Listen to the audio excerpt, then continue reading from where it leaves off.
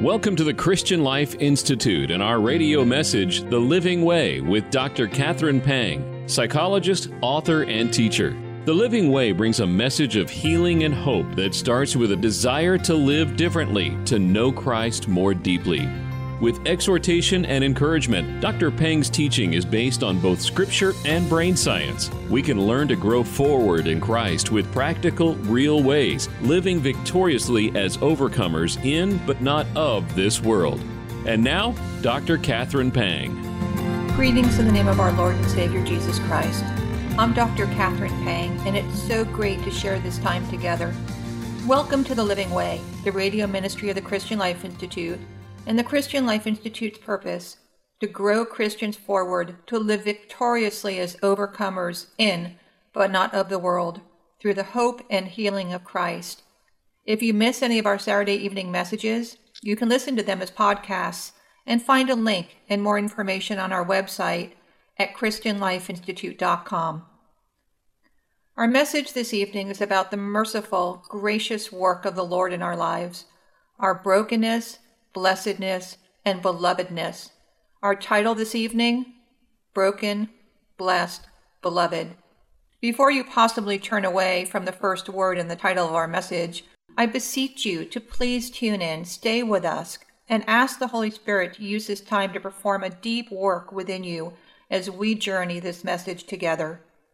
It is self-evident and likely does not require a spotlight. There is way too much brokenness in this world. You can listen to pundits of all types pontificate on this system, this ideology, this approach is broken. You can listen to groups, people, even yourself, and identify paradigms and predispositions of externalized brokenness, a pointing of a finger of what out there is broken. You may be familiar with the adage that when we point forward, there are three fingers pointing back at us. It is easier to point to what is broken, not working, wrong, messed up, and even more harshly, stated views outwardly into the world at large, a group specifically, a person pointedly. It is harder to look inward and identify and more unpleasantly acknowledge our own brokenness. For those who hold to a scriptural worldview, the world broke, people broke, when sin entered in, as we read in Genesis 3. Grab that Bible and let's read Genesis 3, 1 through 13 together. And I quote, "Now the serpent was more crafty than any other beast of the field that the Lord God had made. He said to the woman, 'Did God actually say, you shall not eat of any tree in the garden?' And the woman said to the serpent, 'We may eat of the fruit of the trees in the garden, but God said, you shall not eat of the fruit of the tree that is in the midst of the garden, neither shall you touch it, lest you die.'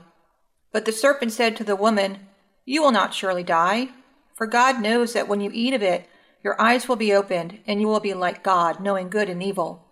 So when the woman saw that the tree was good for food, and that it was a delight to the eyes, and that the tree was to be desired to make one wise, she took of its fruit and ate. And she also gave some to her husband who was with her, and he ate. Then the eyes of both were opened, and they knew that they were naked. And they sewed fig leaves together and made themselves loincloths. And they heard the sound of the Lord God walking in the garden in the cool of the day. And the man and his wife hid themselves from the presence of the Lord God among the trees of the garden. But the Lord God called to the man and said to him, 'Where are you?' And he said, 'I heard the sound of you in the garden, and I was afraid because I was naked and I hid myself.' He said, 'Who told you that you were naked? Have you eaten of the tree of which I commanded you not to eat?' The man said, 'The woman who you gave to be with me, she gave me fruit of the tree, and I ate.' Then the Lord God said to the woman, 'What is this that you have done?' The woman said, 'The serpent deceived me, and I ate.'" Let's exposit these verses and extract some relevant nuggets. God's created, the serpent, who was the most crafty, said to the woman, "Did God actually say?" What did the serpent, who we know is symbolic for Satan, see Revelation 12:9 and 22, as both describe Satan as a serpent, do? He planted a seed of doubt. Did God actually say? Implicitly, can you believe God? Can you trust God? Why would God withhold anything from you? God is limiting you."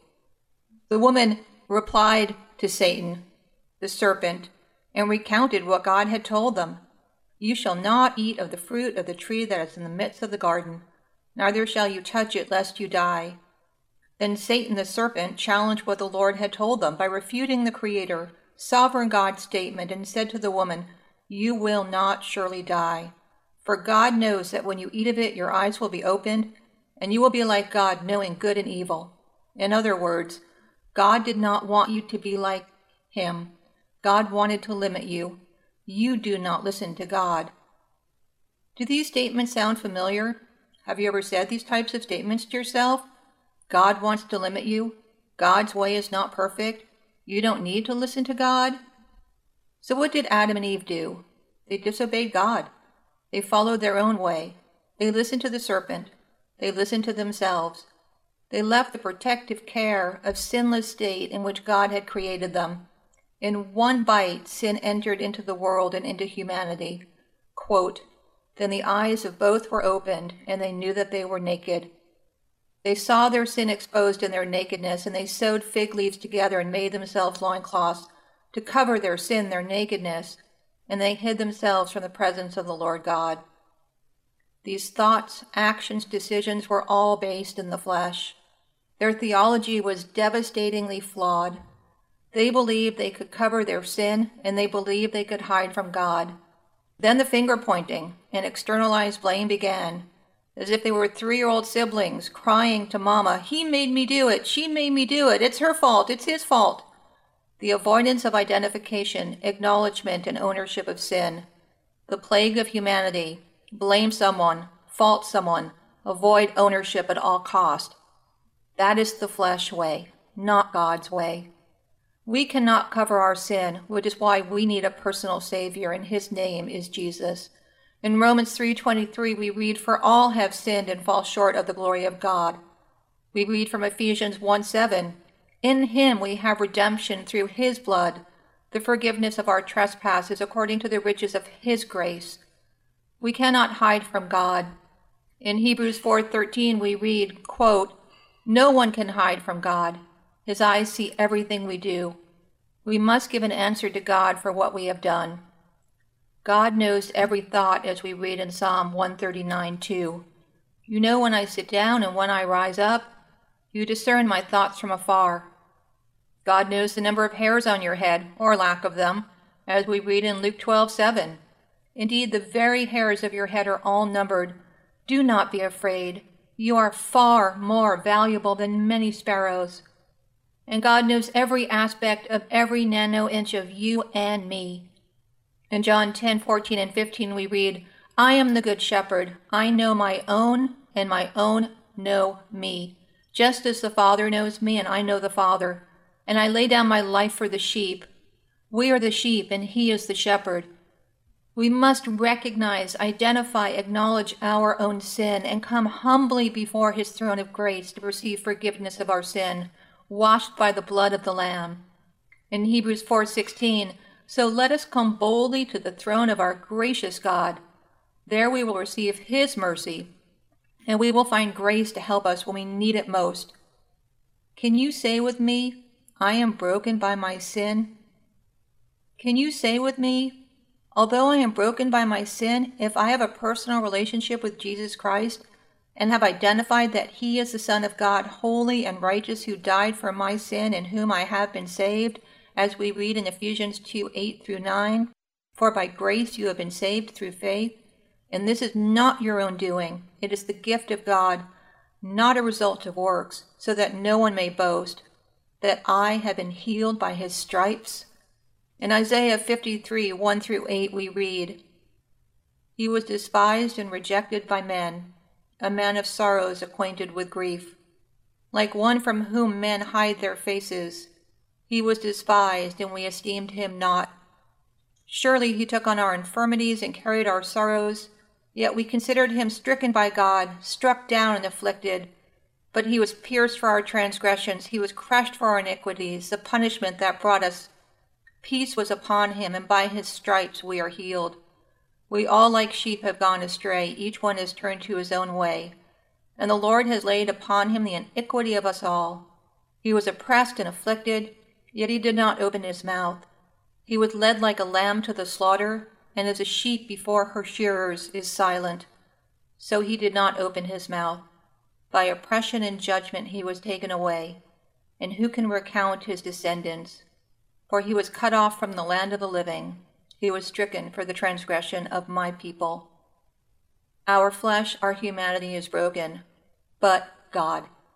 In Christ we have been healed, and we have been indwelt by the Holy Spirit to live, not in the flesh, but in the Spirit, guided by him into all truth, as we read in John 16:13. He will guide you into all truth. He will not speak on his own. He will speak only what he hears, and he will tell you what is yet to come. As we read in Romans 8:37, we are more than conquerors through him who loved us. We can walk, live as overcomers, and each day appropriate the victory which has been given to us through our salvation as we navigate the sanctified life and the equipping of the Spirit in us.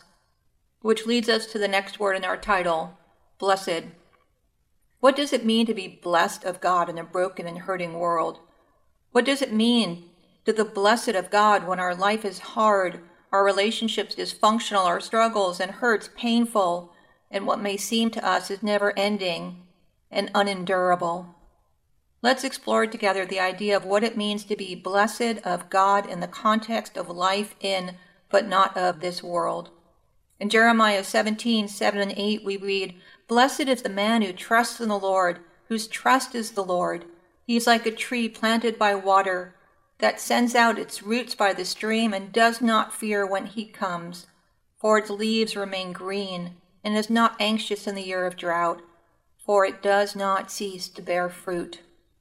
As God's chosen, as his child, we are blessed of God. We can consider ourselves blessed of the Lord. His blessings are the ways he works in our life. In Ephesians 1:3 we read, "Blessed be the God and Father of our Lord Jesus Christ, who has blessed us in Christ with every spiritual blessing in the heavenly places." Note the key word, spiritual blessing. So often we think his blessing is material benefits. God may provide us with material benefits, but the focus of living as his blessed ones is a spiritual focus.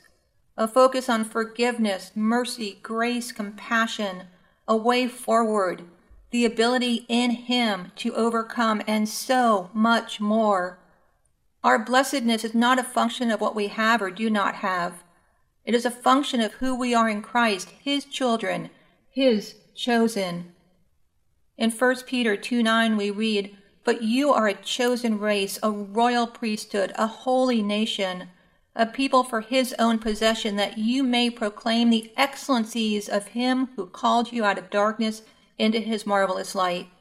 And in John 15:16, "You did not choose me, but I chose you and appointed you that you should go and bear fruit, and that your fruit should abide, so that whatever you ask the Father in my name, he may give it to you." God's work in our life is to equip us to walk, live in obedience to him for his glory. In James 1:17, "Every good and every perfect gift is from above, coming down from the Father of lights, with whom there is no variation or shadow due to change." Our exhortation from Psalm 34:8, "To taste and see that the Lord is good. Blessed is the man who takes refuge in him."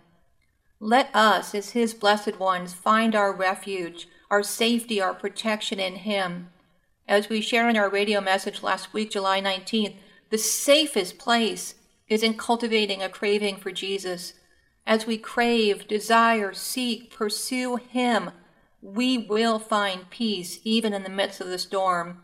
In Mark 44:38, we are reminded of the fear of the disciples and the peace of Jesus as we read, "Jesus was inside the boat, sleeping with his head on a pillow. The followers went and woke him. They said, 'Teacher, don't you care about us? We're going to drown.' Jesus stood up and gave a command to the wind and the water. He said, 'Quiet, be still.' Then the wind stopped and the lake became calm. He said to his followers, 'Why are you afraid? Do you still have no faith?'" Jesus was asleep in the midst of the storm. Jesus was at perfect peace, resting in the Father, knowing the truth of who he was and who he was in connection with the Father. As we read in John 10:30, I and the Father are one. We are connected to Christ. He is the vine, and we are the branches. If you and I remain in him, and he in us, you and I will bear much fruit, as apart from him, you and I can do nothing. Apart from Christ, we will have no other way but to follow the flesh. In Christ, we have a way, his way, to be spiritually protected and blessed in his love and care. Let us anchor into the glorious truth of Romans 8:31 through 39. What shall we say about such wonderful things as these? If God is for us, who can ever be against us? Since he did not spare even his own Son, but gave him up for us all, won't he also give us everything else? Who dares accuse us whom God has chosen for his own? No one, for God himself has given us right standing with himself. Who then will condemn us? No one. For Christ Jesus died for us and was raised to life for us, and he is sitting in the place of honor at God's right hand, pleading for us. Can anything ever separate us from Christ's love? Does it mean he no longer loves us if we have trouble or calamity, or are persecuted or hungry or destitute or in danger or threatened with death? As the scripture says, for your sake we are killed every day. We are being slaughtered like sheep. No, despite all these things, overwhelming victory is ours through Christ who loved us. And I am convinced that nothing can ever separate us from God's love. Neither death nor life, neither angels nor demons, neither our fears for today nor our worries about tomorrow, not even the powers of hell can separate us from God's love. No power in the sky above or in the earth below, indeed nothing in all creation, will ever be able to separate us from the love of God that is revealed in Christ Jesus our Lord. Yes, we are broken by sin, but God. Yes, we are the blessed of God, and we are beloved of God. We mentioned earlier, we are his chosen, and as his chosen, as we read in Colossians 3:12, we are to put on then, as God's chosen ones, holy and beloved, compassionate hearts, kindness, humility, meekness, and patience. We are called his chosen ones, holy and beloved. 1 John 3:1 through 2 reminds us to look and see what kind of love the Father has given to us that we should be called children of God, and so we are. The reason why the world does not know us is that it did not know him. Beloved, we are God's children now, and what will be has not yet appeared, but we know that when he appears, we shall be like him, because we shall see him as he is. To be beloved is to be dearly loved. God said in Matthew 3:17, "This is my beloved Son, with whom I am well pleased." God calls his Son beloved. He calls you and I beloved. You are greatly loved by the Creator. He desires the best for you spiritually, and his character is defined by attributes that are for your spiritual well-being. To be God's beloved is his precious gift that flows from the sacrificial work of his beloved Son on the cross. The redemptive work of Christ eradicated your sin, healed your brokenness, and brought you newness of life. His death brought you life, healing, and hope in a way that allows you to be God's blessed and God's beloved, his precious child, a son or daughter of the King, as we read in 2 Corinthians 6:18. We started with the word brokenness and shared how this world is usually used in a negative way. As flawed humans, we do not naturally desire brokenness. A broken bone is painful. Breaking can be painful. But God, in his mercy, grace, love, and forgiveness, our breaking is for our healing. We posted a blog on June 7th, which is titled Breaking. In it, we refer to the Japanese art of kinitsu. Kinitsugi, broken pottery, is mended by dusting the areas of breakage with lacquer mixed with powdered gold, silver, or platinum to make the broken pottery whole. It treats breakage and repair as part of the history of an object, rather than something to disguise or disregard or destroy. In using kintsugi as a spiritual and therapeutic exercise, we break the pottery and then repair it to make a beautiful new vessel. much akin to us as the clay and God as the potter. God's breaking of us is to humble us so that we may truly see our need for Him and Him alone. Our pride must be broken. Pride defends, justifies, rationalizes, and explains itself. Pride leads us to make up our own truth and neglect the Word of God. Pride blinds us to anything and everything of the Lord. Living Christ in an attitude of surrender and desperate dependence requires a desire for breaking, transformation, and refining. What do you need to surrender to the Lord today? What do you need to choose to allow the Lord to break today? The Lord will not leave you broken. He will transform you and heal you as you allow Him to perform His spiritual surgical work within you. Romans 12:2 reminds us, do not copy the behavior and customs of this world, but let God transform you into a new person by changing the way you think. Then you will learn to know God's will for you, which is good and pleasing and perfect. Transformation is God-achieved and God-sustained, requiring no effort on our part to attain it or live it out. Transformation is not trying to be like Jesus, but rather the fruit of the Spirit that flows from Jesus. Allow Him to break you, to refine you, to transform you today and every day as you live Christ fully in Him, but not of this world. Let us change the way we view breaking and recognize its sacred connectedness to our blessedness and our belovedness. In Isaiah 30:10-18 we read, "They say to the seers, 'See no more visions,' and to the prophets, 'Give us no more visions of what is right.' Tell us pleasant things, prophesy illusions. Leave this way, get off this path, and stop confronting us with the Holy One of Israel." Therefore, this is what the Holy One of Israel says. Because you have rejected this message, relied on oppression, and depended on deceit, this sin will become for you like a high wall, cracked and bulging, that collapses suddenly in an instant. It will break in pieces like pottery shattered so mercilessly that among its pieces not a fragment will be found for taking coals from a hearth or scooping water out of a cistern. This is what the Sovereign Lord, the Holy One of Israel, says. In repentance and rest is your salvation, and quietness and trust is your strength. But you would have none of it. You said, "No, we will flee on horses." Therefore you will flee. You said, "We will ride off on swift horses." Therefore your pursuers will be swift. 1,000 will flee at the threat of one. At the threat of 5 you will all flee away, till you are left like a flagstaff on a mountaintop, like a banner on a hill. Yet the Lord longs to be gracious to you. Therefore He will rise up to show you compassion. For the Lord is a God of justice. Blessed are all who wait for Him. What is your takeaway from this passage? The Lord is speaking through Isaiah to highlight and remind the children of Israel, and you and I today, that their stubborn refusal of the Holy One of Israel, the Lord Almighty, the Creator Sustainer Himself, will end in destruction. The Lord is speaking through Isaiah to highlight and remind the children of Israel, and you and I today, that sin is destruction and death. The Lord is speaking through Isaiah to highlight and remind the children of Israel, and you and I today, that in repentance and rest is salvation. The Lord is speaking through Isaiah to highlight and remind the children of Israel, and you and I today, that He, the Lord, desires to be gracious and will show compassion, as He is a God of justice, and blessed are we who wait on Him. Let us allow the Lord to break our stubborn, rebellious hearts. Let us embrace breaking as a gift for our spiritual growth and find rest, peace, and healing in our repentance. The purpose of the Christian Life Institute is palatable.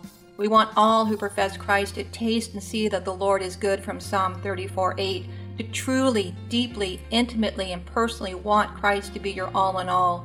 We pray this is a time of refreshment and growth. We value your prayers. We value your support. Thank you for joining us for The Living Way. Thank you for listening to The Living Way with Dr. Catherine Pang. This program is sponsored by Christian Life Institute. Follow the Christian Life Institute on Facebook, Twitter, Instagram, YouTube, and LinkedIn. We welcome your stories and questions. please email us at radio@christianlifeinstitute.com, and please visit our website at christianlifeinstitute.com. That's christianlifeinstitute.com. We look forward to growing forward together next week.